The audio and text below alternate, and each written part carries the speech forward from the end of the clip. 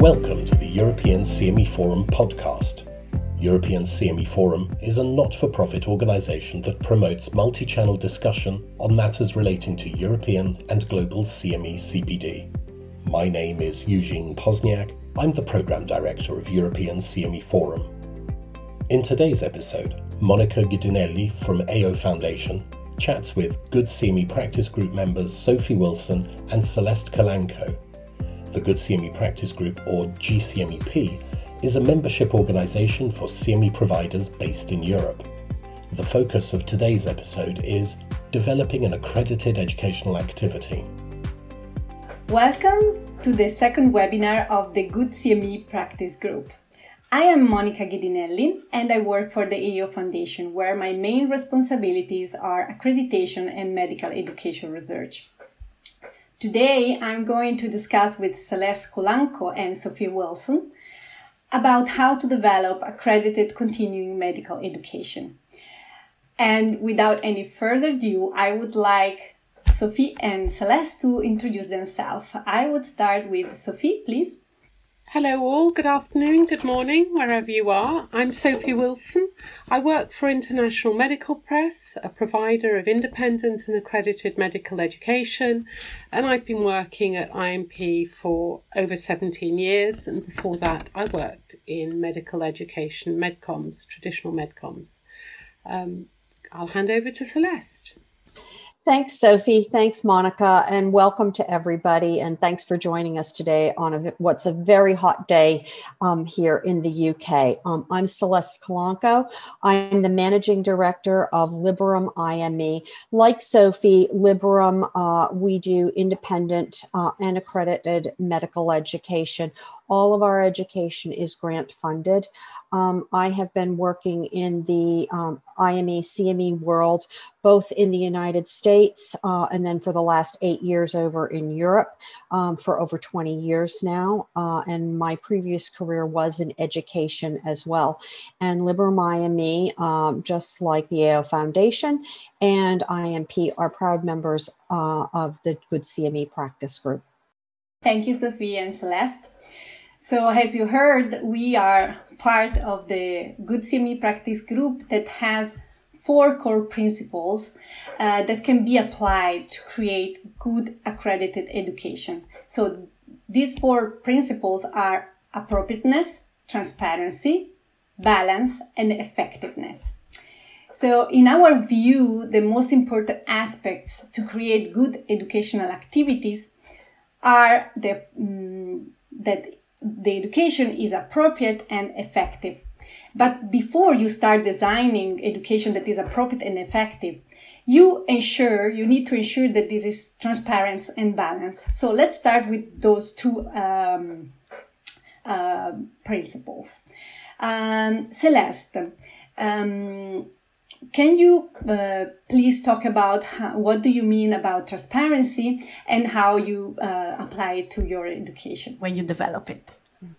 Thanks, Monica. I think, transparency, and to your point, I think there are 4 core principles that the Good CME Practice Group adhere by. But I do believe that some are just mandatory, as we spoke of, and then the others really enhance what we're trying to do. Transparency is really just a basic underlying piece that all of our education needs to be transparent in that it has to reveal the sources of funding. This has to be open to the public. This is not promotional. There are no logos that company logos that sit on any of our content. We want to make sure that all of our content experts, all of our faculty, everyone who's involved, declare what their conflict of interests are, if they have any. So basically, if somebody comes as a learner to the program, they should be able to say, Monica, has been part of this program, and I see, if she has any conflicts of interest or not. Occasionally, conflicts will arise, and it's important to have a very strong resolution policy to make sure you have that in place. And that can be A variety of different things, obviously peer review or multiple peer review being the gold standard of that. But it's really, really important that, our education is independent. So we have to let everybody know where this is coming from. And right from the very beginning, we want to gain trust with our learners, and transparency is a huge portion of that. Thank you, Celeste. So that's clear. Conflict of interest, the source of fundings need to be put up front for the participants before they even register, correct? So they know exactly which piece of education you will provide. So, Sophie, can you tell us about what is balance and how you do that in your education? Thank you, Monica. I think the important thing to remember is, why are we doing CME? We're doing CME to educate doctors so that they can improve outcomes for their patient.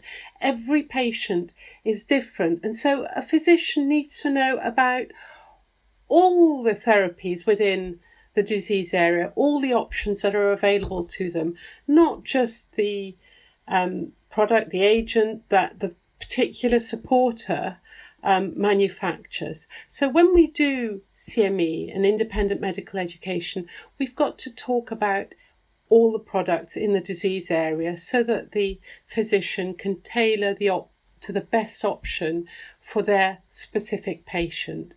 And really that's what balance is about, is to make sure you cover the whole spectrum of medical strategies, of therapies in the area. I think that's really that's it in short. Yes, and maybe also not having only one expert opinion, correct? Well, I think you do that by designing your program so that you cover all the therapy areas, and yes, you will get expert opinion and advice from a number of different experts. Okay, thank you very much. So, as mentioned, balance and transparency are the minimum that are required, and these are the basics for accredited medical education. And what we suggest, of course, is to have all the documents collected up front. So you, especially for the conflict of interest, because you need to know before the conflicts that are possibly involved in with your faculty or your experts, to be able to mitigate them and to don't have problems later on. But now let's go to the core of and to the most important and challenging aspects in designing medical education, so to make it appropriate and effective. Sophie, could you tell us how you go about designing appropriate education? I think, again, it comes back to the patient. You need to, when you're designing a medical program, education program, you need to start with where are the gaps for the patient? What isn't being treated? And then when you've identified the gap in a specific therapy area, you can then work backwards and say, okay, well, to improve patient outcomes, we need to address this and that educational need. And so you then need to look at, well, what do doctors need to be doing differently to address that gap in the patient's management? And when you're looking at it, it may be that there is a new therapy in a particular area. In that case, you may need to educate about knowledge. You need to be able to raise awareness and knowledge of new treatment strategies. But the education might be a skills-based education. It may be that people simply don't know how to implement their new knowledge or how to implement new guidelines. Well, having a symposium that lectures about that how to do is not really going to educate. So you need to, in that scenario, you need to develop a program that allows people to learn new skills and to apply new skills. Some of your gaps may be systems gaps, in which case, do you know what? we feel we don't really know. We're not in a position to address a systems gap. That may be policy or lobbying. So really, once you've identified the gap in what the patient needs, you need to work backwards and work out what can you change in how doctors do. And doctors need to be willing to change. So there's a lot of behavioural change, science going on there as well. And once you've done that and worked out, is your gap motivational? Is your gap systems? Is it knowledge, or is it attitudinal? You can then design your program, and you've then done your needs assessment properly, and you've then also got to think about, your target audience. Are you targeting young doctors who may work online? Are you targeting more traditional doctors, or in doctors in areas where perhaps there isn't as much IT? You've got to think about all these things when you do your needs assessment, not just about what your supporter might want to hear. It's about what the doctor needs to improve patient outcomes. Thank you, Sophie.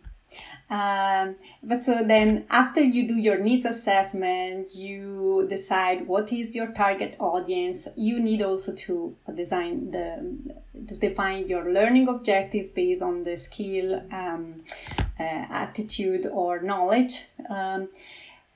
But how can you translate these pieces in effective education? Celeste, can you please talk about this? So, I agree with everything that Sophie had said. I think it's very easy for us to think about. And traditionally, I think education, especially here in Europe, when I came over here about 8 years ago, most of the independent or CME or accredited materials were really led by someone saying, hey, I think that's a good idea. Someone needs to learn that. And, what do we want to learn? Okay, we want to sit people in a room. We want them to come to a meeting. The term in the UK is bums in seats. That was something that was new for me, being over here. But really, it was just attendance. Do people come and hear what you're talking about? And to Sophie's point, the target audience, did it matter? Did, that they were getting the right education? Was this something that was going to be valuable that they could, ultimately use to improve their patient care? And, the Moore's levels of outcomes, which have been around since the mid-90s and had been adopted pretty much in the American model of CME and through the ACCME, was starting to really pick up and make sense over here to providers and accreditors over here in Europe. And they are the 7 different levels, starting everywhere from level 1 participation. So basically, did I show up? Did I come to that meeting? Did I say I was going to come? Did I come and sit and listen to somebody talk to me for an hour or whatever? Okay, that's level 1. Level 2 is satisfaction. Did you enjoy the meeting? Did you think it was useful? And that's also something that you want to truly measure. But that was where kind of the evaluation really stopped. Did you come? Did you like it? Once we get into level 3, Moore's levels, now we're talking about a knowledge gain. Did I actually learn something from this? And as Sophie pointed out, understanding what your gap is, understanding what that educational need is in the beginning is how you're going to decide what type of measurement and did somebody gain knowledge, and what ways can you do a knowledge understanding, if somebody learned something. Pre and post test is something that's obviously very normally done in any kind of education setting, not just in IME or CME. What did you know beforehand? What did you learn afterwards? And that is an effective way of looking at knowledge. When we get into level 4, we're talking about competence. So I learned something, but now can I actually know how to use it? So asking questions like surrogate cases and saying, okay, you've learned about all this information. Now you have this patient here. What would you do in that practice, in that situation? And having people be able to tell you what they're going to do. Sometimes that's answering some multiple choice questions. Sometimes it's free form, asking people to write what they have learned, self-reflection. When we get into level 5 is performance. And at a performance level, you want to see that somebody has actually taken something that they've learned and put it into action. So what have they done with that? What have I learned at this, either a CME event, this accredited online learning piece, a variety of different types of ways to do this. How have I put this into practice? What has this done? How have I used this? The final levels are patient health and community health, and looking if your activity has actually changed. Patient health has actually changed community health, and I'll be very honest, those levels are very difficult to obtain unless you're working on a very large term project and you're doing a lot of analysis and tracking and those types of things. But we've moved away from just saying, I went to an event, here's a survey, here's a satisfaction survey. I thought it was interesting. I liked the speaker. To actually, what are we going to do with this, with what we've learned? And sometimes it is definitely, it can be as simple as a pre-test, post-test, but we have to going back to what Sophie said, we have to start from the very beginning. Where is the gap? How are patients not being served? What do we need to do to make sure that our education bridges those gaps and addresses that particular need? And, if there's a new therapeutic that's come out and it's first in its class, sometimes knowledge is what you need. You need for people to be aware and learn about something, a new mechanism of action. Sometimes we need to know that they have the capability to actually use this information. And then sometimes we want to make sure that they are putting it into practice. And again, we learn all this stuff. It keeps going back to that whole needs assessment process, to the whole, appropriateness. Is this the right education for this particular group? And then we marry that up with how we're going to measure it. And we do all of this in the very, very beginning. I mean, Sophie, I think you would agree with me. You don't think about how you're going to evaluate this after you've decided on your program. You're thinking about how you're going to evaluate this when you're going through your needs assessment process, when you're designing your program, when you're getting into that instructional design phase. That's when you think about, how you're going to be effective, how you're going to measure this. So, it's great to have education out there and give information. And there's all different kinds. And we're seeing today, especially with the pandemic, physicians' time is spread. People are starting to learn differently. They want to access education differently. But we still have to think about some way of measuring, are they actually benefiting from this? And ultimately, our goal is ultimately to make sure that patient healthcare is much better. Thank you, Celeste. So we have some questions coming through the Q&A, but I would start with this one. Sophie, please.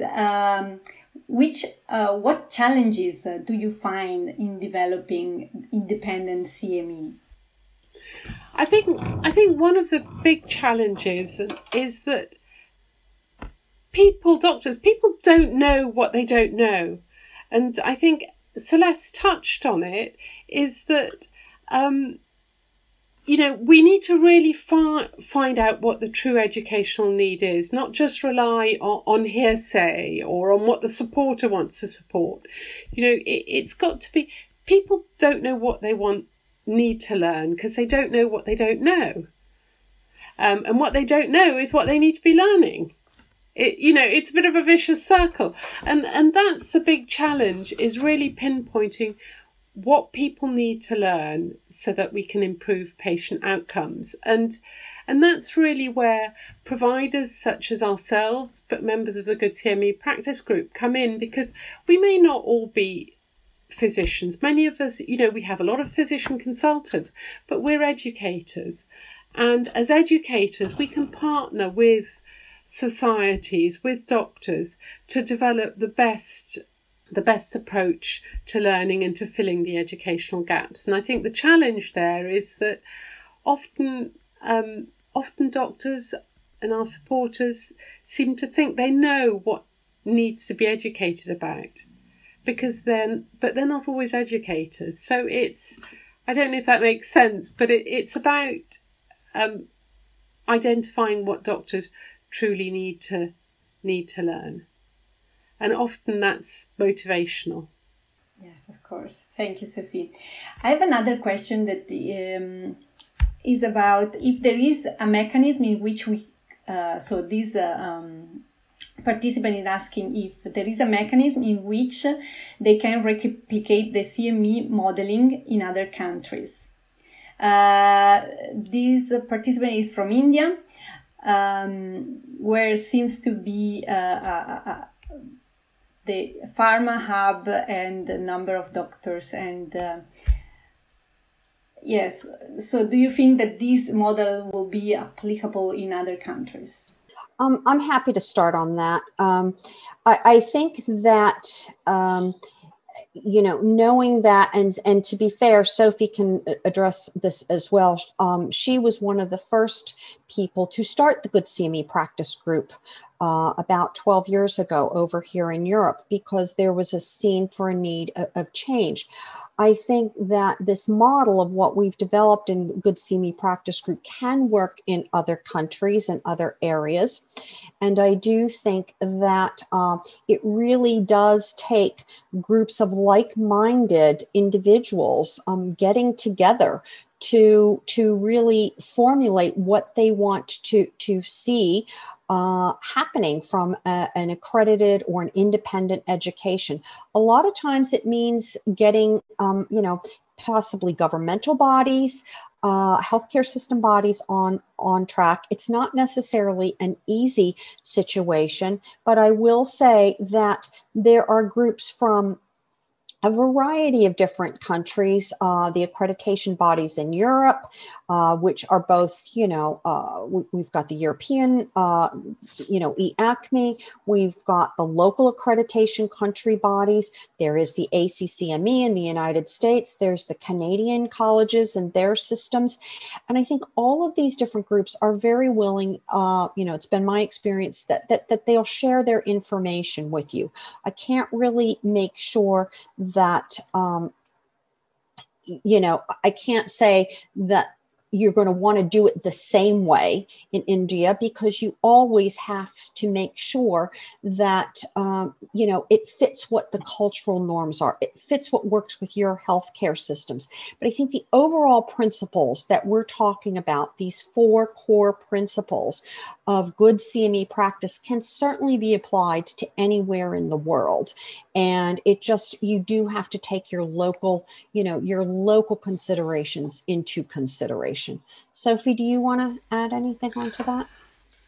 No, I think it's about getting together with other providers in your area and working together so that you can help build a solid CME foundation that works within your culture and the way doctors in your country work. So, yeah, agree. And so we will have also this type of discussion on. We will run a dedicated session at the 14th Annual European CME Forum. So there, probably we will continue the discussion on how this can be applied to different systems, because of course the Good CME practice group is European focus, but the principles can be used specifically can be transposed to other parts. Of course, taking in consideration the background in which that is. So we have another question regarding the conflict of interest declarations. So what is the best way to do this declaration? Shall I take that? Yes, Sophie. Monica, thank you. Yes. So conflict of interest declarations, there are many ways of doing it. And I think the most important thing is when you set up your program and you identify your target audience, your target learners, you also then need to work out, do you want it to be accredited by EACME, which is what we mainly do in Europe, but also ACCME if it's more of an international audience. Because a lot of the accreditors, or EBAC, for example, in Europe, a lot of the accreditors have their own conflict of interest form because they like to be able to assess your application fairly and in a balanced fashion compared to all their other activities. So the first thing probably is, once you've worked out who you think you should be applying for accreditation, if they have a form, use that form. But the most important thing from my perspective is you should be doing this at the start of your activity when you are inviting your faculty, because you should be getting their conflict of interest form before you actually get involved with them, because you might find if you leave it as a bit of paperwork to the end, and you leave it to the end, you then might find that actually they have a conflict, and you want to know that before you can mitigate it, so that you can mitigate it. Because if you wait for the accreditor to come back and say, well, there's a conflict of interest, it will be too late. So the most important thing is you can collect conflicts of interest in many different ways. Accreditors have their own form, some providers have their own form.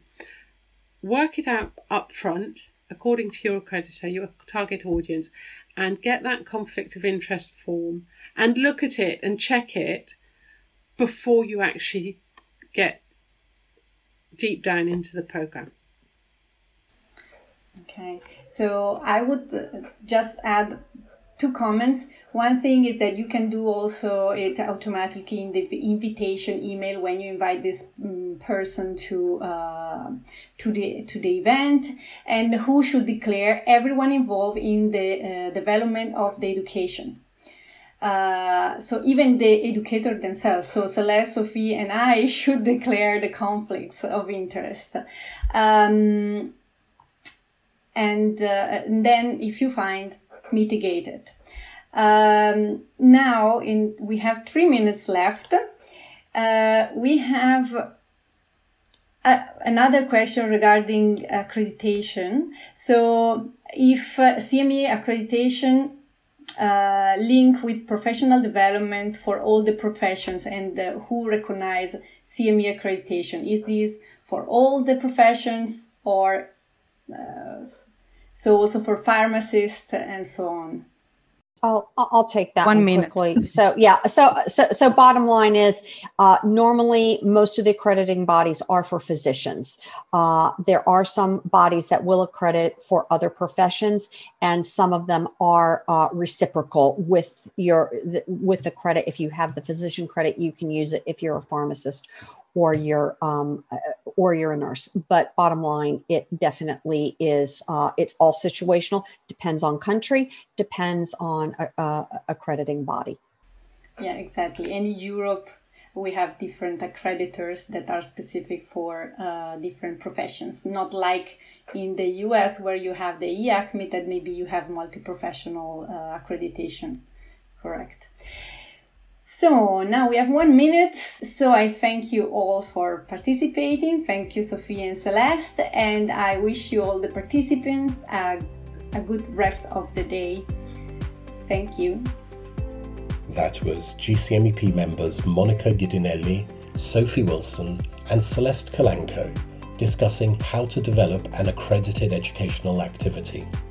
GCMEP is a membership organisation for CME providers based in Europe that aims to promote professionalism within the European CME provider community. More information can be found on the group's website, gcmep.org. Thank you for listening, and join us for more episodes as we explore all things CME CPD.